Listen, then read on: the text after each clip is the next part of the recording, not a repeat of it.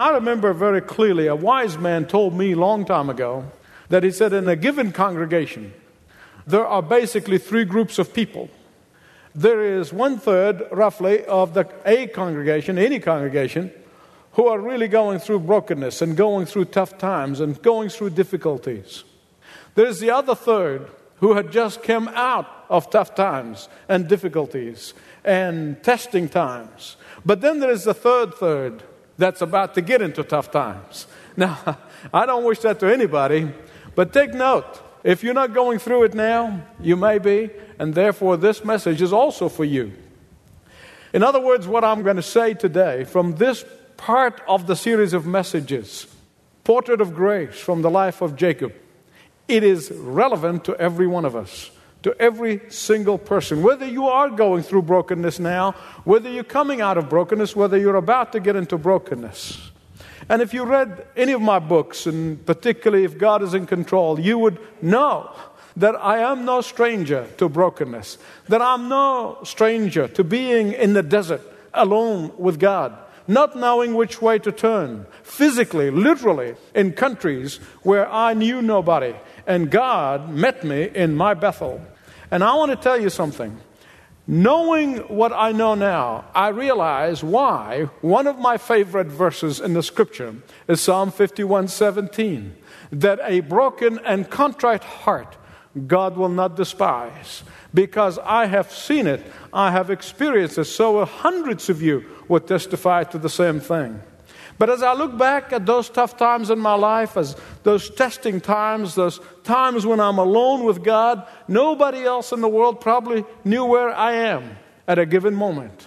As I look back at those times when I was desperate before God, I can testify to you in all truthfulness, they are not fun times. There are no picnic.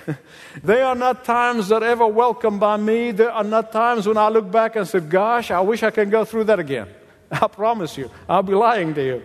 These were tough times and I do not wish to repeat them. But I can also testify to you to the fact that as I look back on those days, as I look back at those times of brokenness, of aloneness with God, times of desert, spiritually speaking, even in my life, I can testify also to you that as I look back, I realize these were times of growth in my life. I have done more growing in those tough times than when things are going hunky-dory. I look at those times and I realize that were times of me maturing in Christ. There were always been at times of blessing.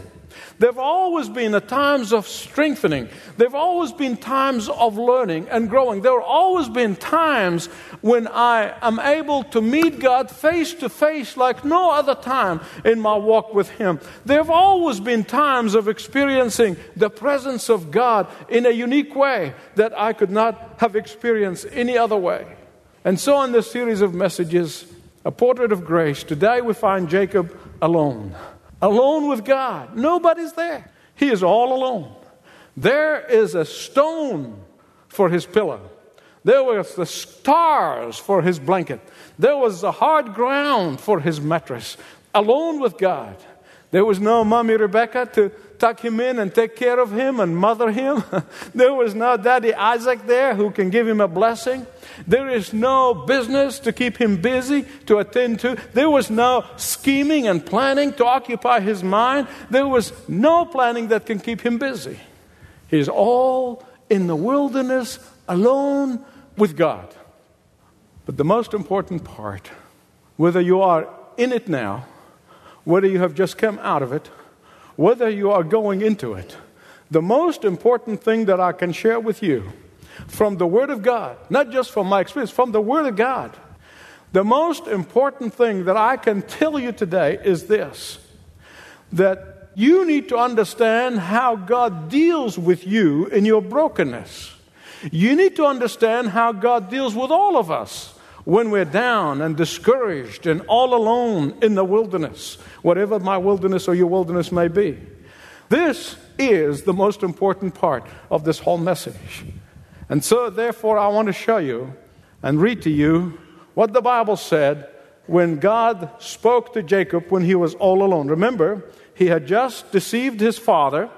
he cheated him and got the blessing. He lied to him. He said he was Esau. And Esau is about to kill him, his brother, his older brother. And therefore he is on the run. And his mother said, go, and when your brother's anger cools off, I'll call for you. And so he's on the run. And, because this is back to the future, we saw that he was on the run for about 20 years. And so here's what God said to him in the times when he's down and broken in the desert of his life. Here's what God said. You miserable sinner, you conspired with your mother to deceive your father. You have blown it, and I can't use you anymore. Look at where you are, all alone and desperate in the desert. Don't look up to me for help. I can't help you because you blew it. Did you find it? It's not in your Bible, right? No, that's not how God deals with us when we're broken.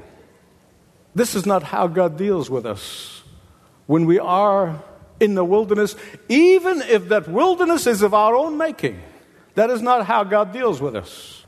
The way God deals with us when we are broken is not to punch us in the wounds. The way God deals with us when we are down is not to kick us. The way God deals with us when we are burdened with guilt is that He pours out more grace so that He overwhelms us with His grace. The way God deals with us when we are burdened with shame is to overwhelm us with His mercy, is to overwhelm us with His love so that we become speechless in the face of His mercy and grace. And today I have a word from the Lord for all three groups, whether you are in brokenness, out of brokenness, or going into brokenness. I want to tell you three things that you must never forget as you keep them deep in your heart and in your mind, as the Holy Spirit imprints them in your mind and heart. Remember these words. First, rejoice when you are in your Bethel wilderness. Secondly, respond tangibly to your Bethel experience. Thirdly, remember to return to your Bethel over and over and over again. Rejoice when you are in your Bethel. You say, wait a minute, Michael, you just said a few minutes ago that those are miserable times. They're not fun times. They're not a picnic, and you do not welcome them. You don't want them. You rather not go through them. How come now you're telling me the first point you make is rejoice in your Bethel? What is this double talk? No, not at all. Listen to me. These times are not welcomed and they're not appreciated, but rejoice. You say, why? Why should I rejoice when I'm going through a tough time? Why should I rejoice when I feel that my world is caving in on me? How can I rejoice? Listen to me very carefully, please. I want to tell you. Because most often, in most situations, in the majority of circumstances, Bethel is the only place where God can get your attention. 15 years ago, I was running around, 20 hours a day. I wasn't doing anything wrong. I was working hard for the Lord. I was ministering. I was serving. But then God put me on my back for 2 weeks. And I can tell you, I heard the voice of the Lord saying, now I got your attention. Now I got your attention. You see, because most often Bethel is the only place where you're not distracted by other things, even if they are good things. Because most often Bethel is the only place where you're ready to hear God. And so, if you view your Bethel experience positively, you will see it as an opportunity to have an encounter with God like no other encounter. You'll see it as a place in which you will know God in a way you will never be able to know Him when you're not in it. Instead of seeing it negatively as a place from which you need to flee, look at it as a place in which God will give you great and mighty things you cannot get you any other way.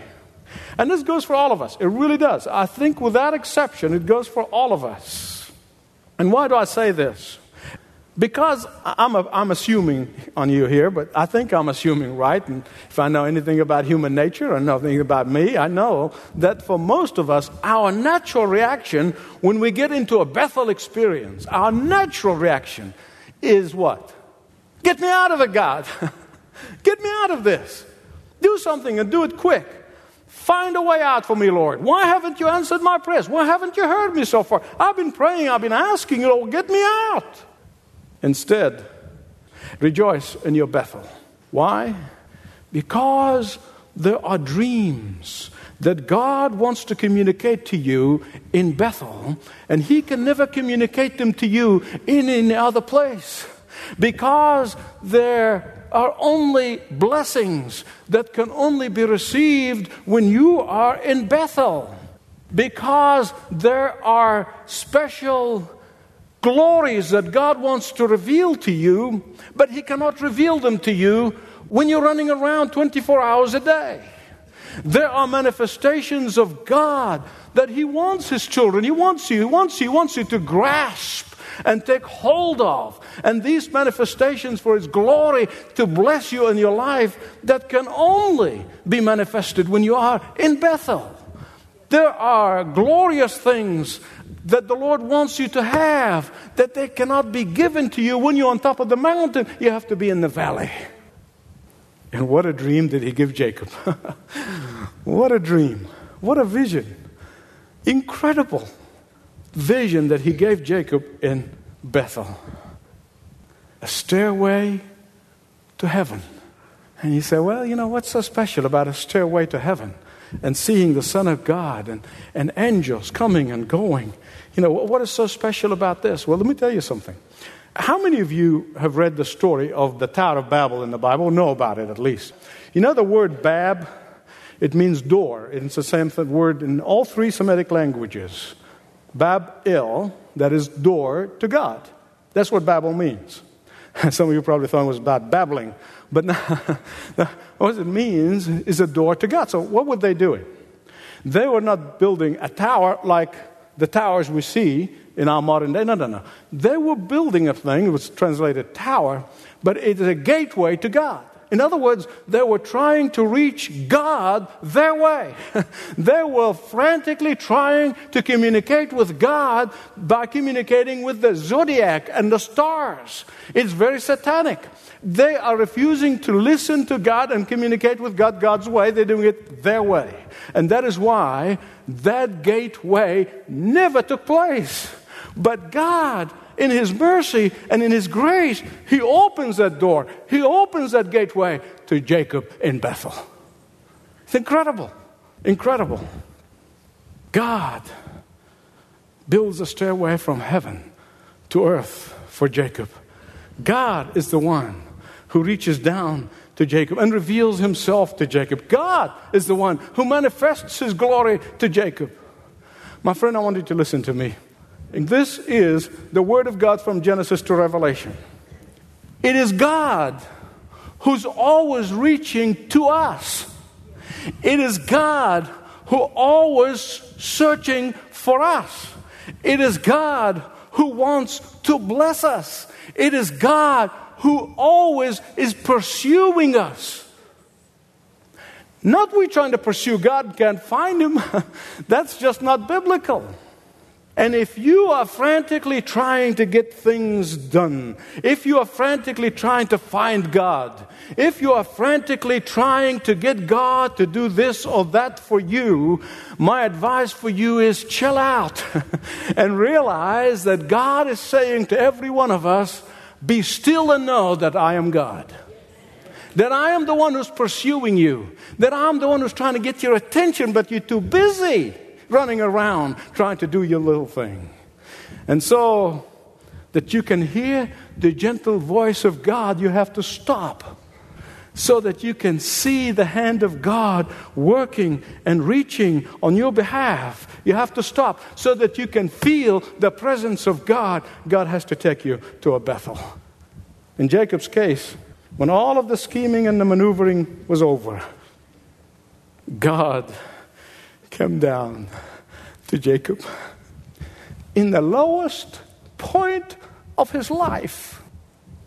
Not when he was on top of the world, but at the lowest point of his life. I told you this is the most important thing you can understand about God, is that when you're down, God will reveal himself to you in ways you can never experience otherwise. And he gives him a glorious dreams. He gives him a glorious vision of the future. And Jacob could not help but conclude at the end of the vision, there in 28:17, Genesis 28:17. How awesome is this place? This is no other than the house of God. This is the gate of heaven. And that is why he couldn't care less whether the place was called Luz or whatever other name. He called it Beth El. Beth, house, El, God, house of God. And there he set up an altar to worship the living God. Beloved, I want to tell you, this vision is nothing short of God the Father revealing the coming of Jesus Christ to Jacob 2,000 years before Christ was born in Bethlehem. That is the revelation of Jesus Christ, the only stairway to heaven, the only way to the Father, the only way to heaven. It is the revelation of the coming of the Messiah. What God is saying to Jacob, that Jacob, through your descendants, I will send my Messiah. And through him, the earth will be blessed. Whether from the corners of the earth that nobody ever heard about, or the best known parts of the world, there they're going to be followers of Jesus Christ, the Messiah. That is the blessing that God had promised Jacob 2,000 years before Jesus came in the flesh. What a privilege. At the lowest point, in the desert, alone with God, frustrated, not knowing which way to go, alone, desperate. And God gives him a magnificent revelation. Not only that he confirmed to him the promises that he made to his grandfather Abraham, but he assured him that the Messiah will come through him. Do you remember in the book of John where Andrew went up and tried to get Nathanael? He said, Nathanael, come, we found the Messiah. We found the one that Moses and the prophets told us about. And then Nathanael said, well, I'm not sure. Can any really good thing come out of Nazareth? I said, well, just come and see. Don't take my word for it. Come and meet him. And as soon as he comes, Jesus sees him coming. He said, you're a Jew in whom there is no guile. And he said to him, you will see a vision of a stairwell to heaven and the Son of Man descending. What is Jesus saying to Nathanael? He said, Nathanael, I am no other than the vision that my father gave Jacob 2,000 years ago. And Nathanael became an incredible disciple of Jesus Christ and died a martyr's death. He saw the fulfillment of Jacob's dream in the Lord Jesus Christ. So rejoice when you are in your Bethel. Secondly, respond tangibly to your Bethel experience. One of the tragic things that some of us believers, mistakes that we commit is that we tend to waste our pain. We waste our testing. We waste our brokenness. We waste our suffering. We really do. And what I'm saying to you in this second point is, please do not waste that wilderness experience. Do not waste your Bethel experience, but rather respond to it tangibly. Jacob responded to God's revelation to him. How? Say, thank you, Lord, and it's all over? No. He responded tangibly. He responded with a commitment ahead of time. Before the blessing came, he made the commitment. Do you remember how in the life of Elijah, he prayed and stopped raining for 3 years? And then he knew it's the time for God to fulfill his promise. So he prayed for the rain to come. And then he said to his assistant, he said, run up and see if there are clouds. I prayed, God is going to answer. So he goes out and comes back. No clouds. Second time, third time, fourth time, fifth time, seventh time, he comes back and said, well, there is a cloud about the size of a hand. And Elijah said, hand out the umbrellas. You see, that's what Jacob is doing. He's responding ahead of time. Anybody can believe that God can. It is believing whether God will. that really matters. And that's what Jacob said. He said, here's what I'm going to do. I'm going to respond by a commitment ahead of time, by faith, before it happens 20 years from now. And he responded by taking concrete steps to express his attitude of gratitude. I don't think there is a person who's a believer in Jesus Christ who's not thankful for his or her salvation. I don't think there's a believer in Jesus Christ who's not thankful that Jesus died on the cross, shed his blood so that our sins can be forgiven, that we can be assured from moving from hell to heaven for eternity. But the question is, how do you express that gratitude?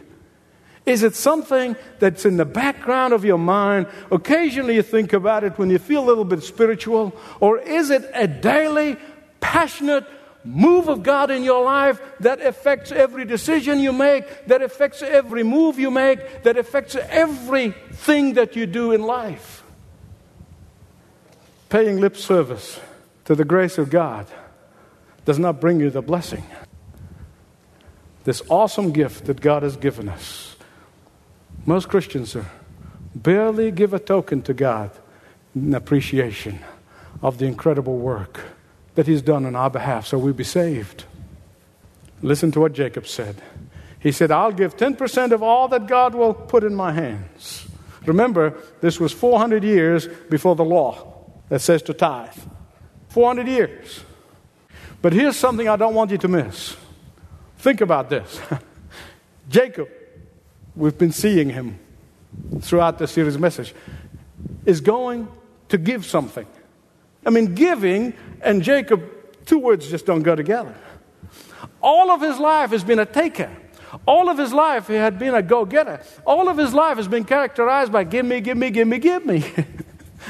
All of his life was characterized by selfish ambitions. All of his life has been, I'm a self-made man and I'm beholding to no one. That's Jacob. But now at Bethel, all that changes. All that changes because he is transformed by the power of God. Here in Bethel, he responds to the grace of God tangibly. He responds to the grace of God by moving from being a taker to being a giver. You know, statistics tell us that less than 7% of so-called born-again Christians tithe. And far less a percentage even give offering on top of that. And you all, to all who say, well, you know, tithing belongs to the law, let me ask you this. Does it mean you give more under grace or less? Think about that.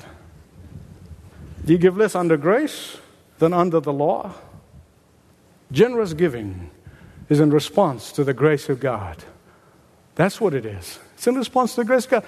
You know, when the Bible says that God loves a cheerful giver, it doesn't mean that God loves the cheerful giver more than he loves the tightwad, you know, because God loves us equally. But here's what it means. It means that God has a soft spot for the cheerful giver. And it says God loves a cheerful giver. He has a soft spot for the cheerful giver. And so Jacob responded tangibly to his Bethel wilderness experience. Rejoice, respond. Thirdly, remember to return to your Bethel, and whatever your Bethel may be, again and again. Jacob's Bethel experience did not transform him into a super spiritual man overnight. Well, we've seen that already. No. He fell back into his old habits every now and again. Beloved, I want to tell you something. Sanctification, or becoming like Christ process. So the process of becoming like Christ is just that. It is a process. It's a process. It's a process. And you and I constantly, often daily, are faced with temptations. We are often find ourselves in the same territories that we thought we have left long time ago. We often find ourselves drifting into doubt and discouragement and despondency. We often find ourselves in the place of fear and shame. We often find ourselves in the place of uncertainty and unsure of which way to go, which way to turn. Those are the times when you need to go back to your past Bethel experiences. Those are the times And you need to take your mind and your memory back to the times where you experienced God before. To those places where you have encountered the living God. To go back to those places where you have seen God worked on your behalf. To go back to the places where you have experienced God's hand of blessing. To those places where you have seen God moving mountains on your behalf. To the places where you have seen God answered your prayers. To the places where you have seen God overwhelmed you with His grace. You must keep on going back in your memories to those places.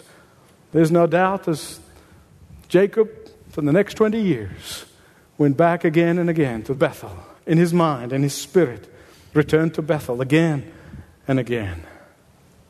And so, as I said in the beginning of the message, the Bethel experience need not be negative at all.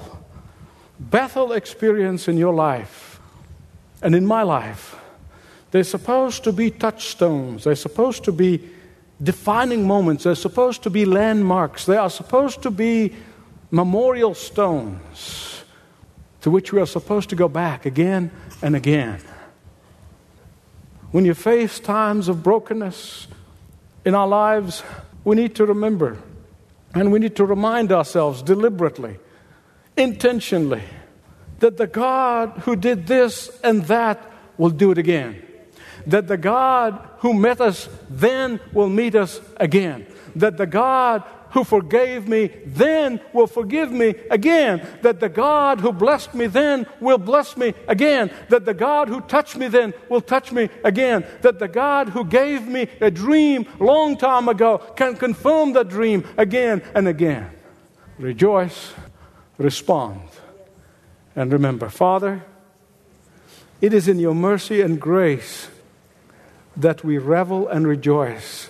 And yet, Father, at times, your grace is so generous, lavishingly generous, that we tend to take it for granted, that we think it's due to us. We think it's our right, and we forget that it is your grace. Oh, Father, in the name of Jesus and the power of the blood, I pray for everyone here today who's hearing my voice.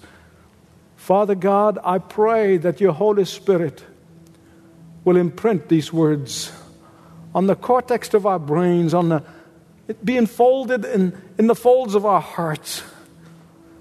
That, Father, in the days to come, whether those of us who are in Bethel, just coming out of Bethel or going into Bethel, would remember to rejoice and to respond and to return.